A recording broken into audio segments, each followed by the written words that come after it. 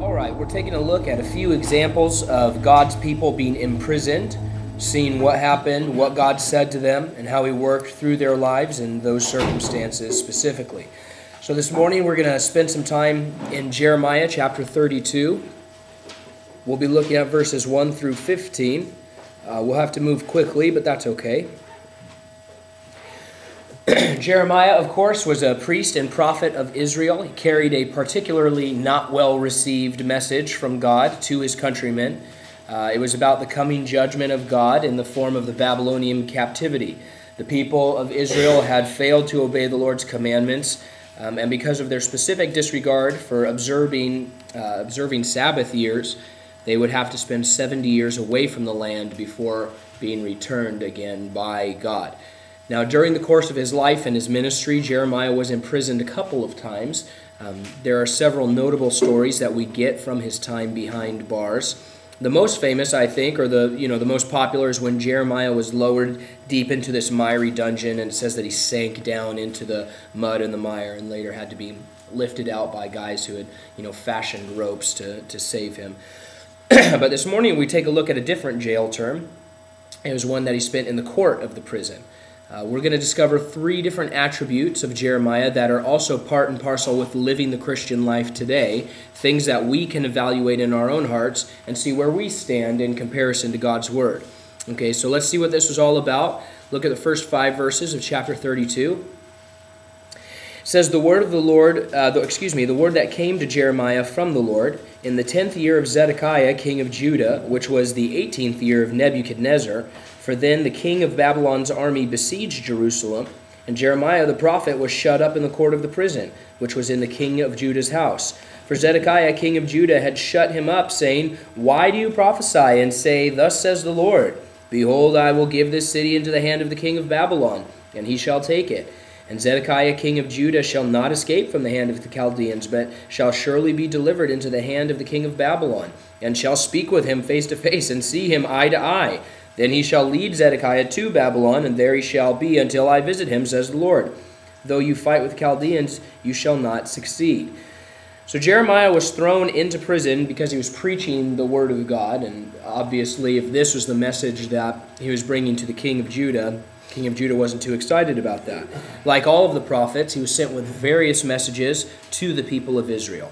In a time of great apostasy and coming judgment, his messages were not received well. They weren't popular. They didn't get people real excited. It's a crucial thing that we understand the importance of preaching, not just behind a pulpit, but each one of us as God's people preaching one-on-one, person to person. Jeremiah, yes, was uniquely chosen by God for his time and his place, but you and I have that same calling on our lives as well, to have a unique ministry of preaching to the people that God has placed us with. Look at 2 Timothy, I'll read 2 Timothy 4, 1 through 2 to you. Paul says, I charge you, therefore, before God and the Lord Jesus Christ, who will judge the living and the dead at his appearing in his kingdom, preach the word, be ready in season and out of season. Convince, rebuke, exhort with all long-suffering and teaching. There's another text that Paul gives us as well that gives us a slightly different perspective on this situation. He says in Romans 10:14, How then shall they call on him in whom they have not believed? And how shall they believe in him whom they have not heard? And how shall they hear without a preacher? And so preaching is not a vocation that just a few Christians are called to here on the earth. We need to get rid of that idea completely. Preaching is something that all of us must do. All of us are commanded to do by God. We are placed in a specific time and in specific locations so that we can preach the message of salvation through Jesus Christ to those people that God has placed around us. And, it's really easy to shy away from preaching in our lives and from sharing our faith and evangelizing, whatever you want to call it, especially when that message is not being received or when that message isn't a popular thing. As we see in this text and as we read about in the news every single week, the message of the gospel isn't always something that gains you popularity in this world. Quite the contrary, usually. But the gospel is the only hope that the lost and dying world has. And we as God's people must not change the message so that it's more palatable or entertaining for the people around us. And this is another trap we fall into. A lot of times we'll either kind of tend to just shy away and fly under the radar, and I don't really share, I don't really preach, I don't really say anything to anybody around me. The other thing that we tend to do sometimes is we kind of sugar the message, or we water down the message, or we change the message so it's a little bit more palatable for people who don't want to hear about their sin. They don't want to hear about hell, and a lot of churches certainly fall into this mistake as well. That's what the king wanted Jeremiah to do here. He came to Jeremiah and he put him in jail. He's like, "What are you doing? Why are you saying that the Babylonians who are outside our walls are gonna conquer the city, and they're gonna drag me away, and they're gonna carry us all away and destroy us? I don't want you to say that to people. I want you to bring us a different message." We are to preach the word as it's been given to us, even though the world isn't excited about it. Now you look at that passage that Paul said, and he says, hey, you need to preach the word. You need to exhort, you need to convince, but you do it with long suffering. You do it with grace. And so you see, certain groups going out there, and they're preaching the word, but they're not preaching with any grace. They're not preaching with any hope. They're not preaching with any love or long suffering, and that's not effective. It's just a clanging cymbal and a loud gong, the Bible says. But then you have other people sometimes who, well, we don't really want to talk about sin. We don't really want to talk about, hell. We don't want to talk about, you crucifying your flesh. We're not going to do that because people don't like hearing about that. And so we'll just talk about these certain parts, or we'll change certain parts of the message so that they're more palatable. We are called to, each one of us, preach the word as it's been given to us, and be filling that job that the Lord has given all his people. Now, God is with us to spread the gospel. He gives us his word and his spirit so that we can communicate to the people he brings into our path effectively. But we need to understand that God is bringing people and situations and circumstances into our lives every day so that we will preach to them. It's not all accidental. We don't just exist here on the earth and every now and then we have an interface with God. The Lord says that he's orchestrating creation and orchestrating our lives so that he can bring people into the knowledge of Jesus Christ. We have to fight the urge to shy away from sharing our faith. It's not an easy thing to do for many of us. Not everyone has the gift of evangelism, but all of us are called to preach the word and to share our faith, and we have to fight the urge to shy away from that. We have to take up the call to share God's word, because every day God is purposefully giving you and me opportunities to preach, just like he did for Noah, and he did for Stephen, and he did for Jeremiah, and he did for all of the others that we read about in the Bible. All of these guys that we see, they were preaching the word. The second attribute we see in this text, in this prisoner of Lord, is redeeming, verses 6 through 9. Jeremiah said, "The word of the Lord came to me, saying, Behold, Hanamel, the son of Shallum, your uncle, will come to you, saying, Buy my field, which is in Anathoth, for the right of redemption is yours to buy it. Then Hanamel, my uncle's son, came to me in the court of the prison, according to the word of the Lord, and he said to me, Please buy my field that is in Anathoth, which is in the country of Benjamin. For the right of inheritance is yours, and the redemption is yours. Buy it for yourself. Then I knew that this was the word of the Lord, so I bought the field from Hanamel, the son of my uncle, who was in Anathoth, and weighed out to him the money, 17 shekels of silver." Now, really, this is a very unusual and, from the human perspective, an illogical thing that God is asking Jeremiah to do here. Jeremiah is imprisoned indefinitely by the king of Judah. God has revealed to him specifically that Babylon and the army is going to conquer Jerusalem, and that the Jews were going to be carried off for 70 years in captivity. But here then, God comes to Jeremiah, and he gives him this chance to redeem this little field in the country of Benjamin. Because of the future plans that the Lord had for his people, he wanted Jeremiah to purchase this field in front of people. It was a symbol that one day they would return to their promised land, and that God would be faithful to restore what was lost, and that new life and new work would continue there in the future. In the New Testament context, it reminds us of this passage in Ephesians 5.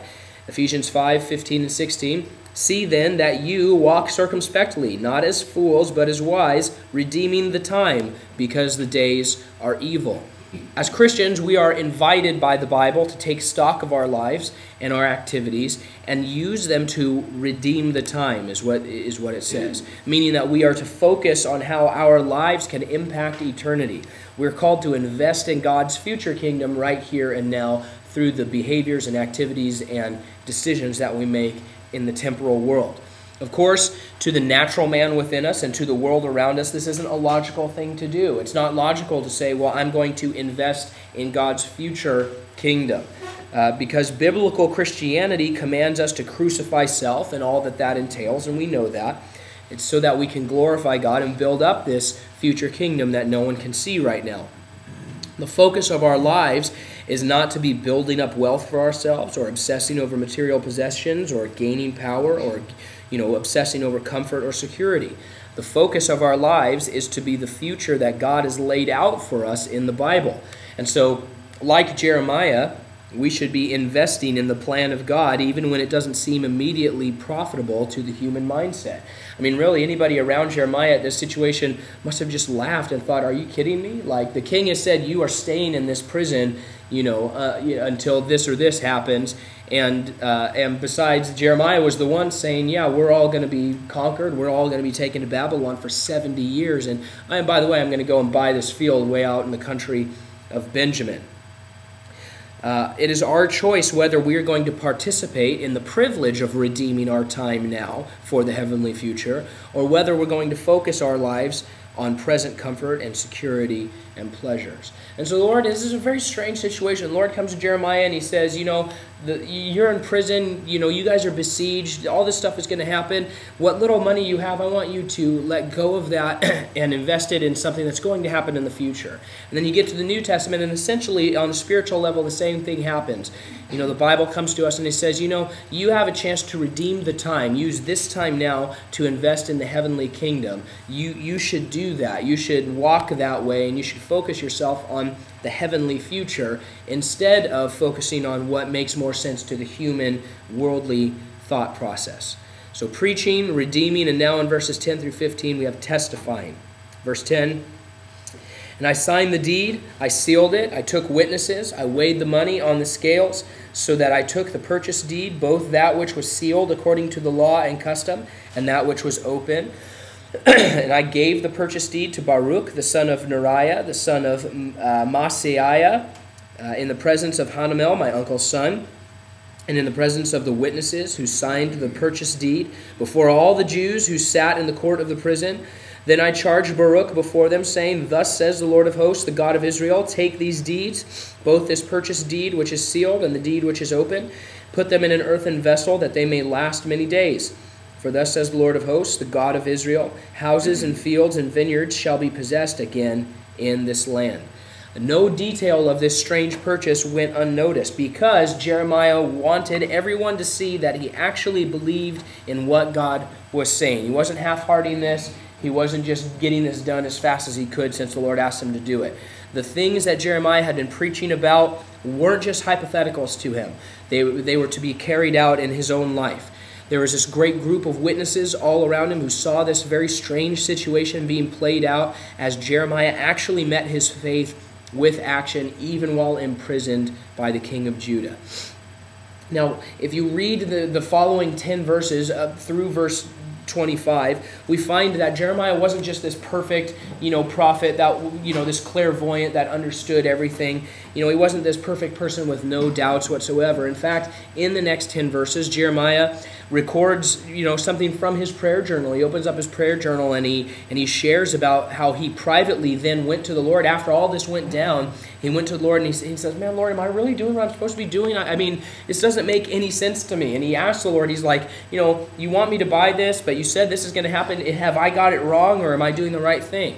But when push came to shove, when God actually asked him to do something, he actually lived the way he said he believed. And all the people around him saw this testimony of a life governed by the Lord and supplied by the Lord.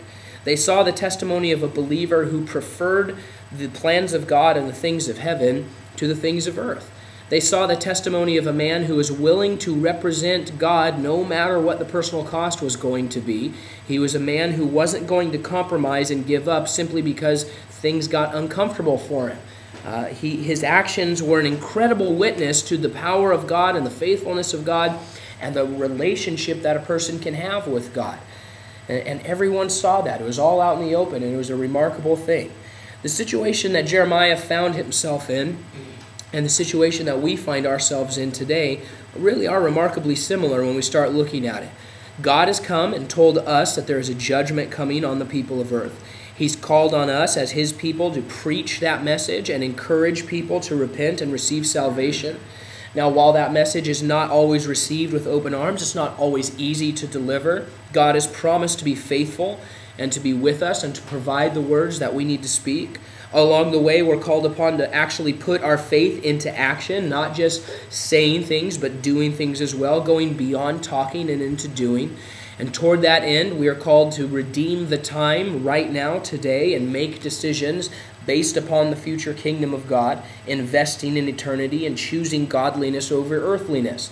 And as we're faithful to actually live out our lives for Jesus and to trust him and to find our worth in him, then the people around us will see that a life in Christ is actually different than a life without him. It is full of confidence and hope and contentment. And that's what we see in Jeremiah. That's what the Lord wants for us this morning. And so preaching, redeeming, testifying. Those are the three things that we can focus on today and three ways that the Lord can be glorified through our lives right now.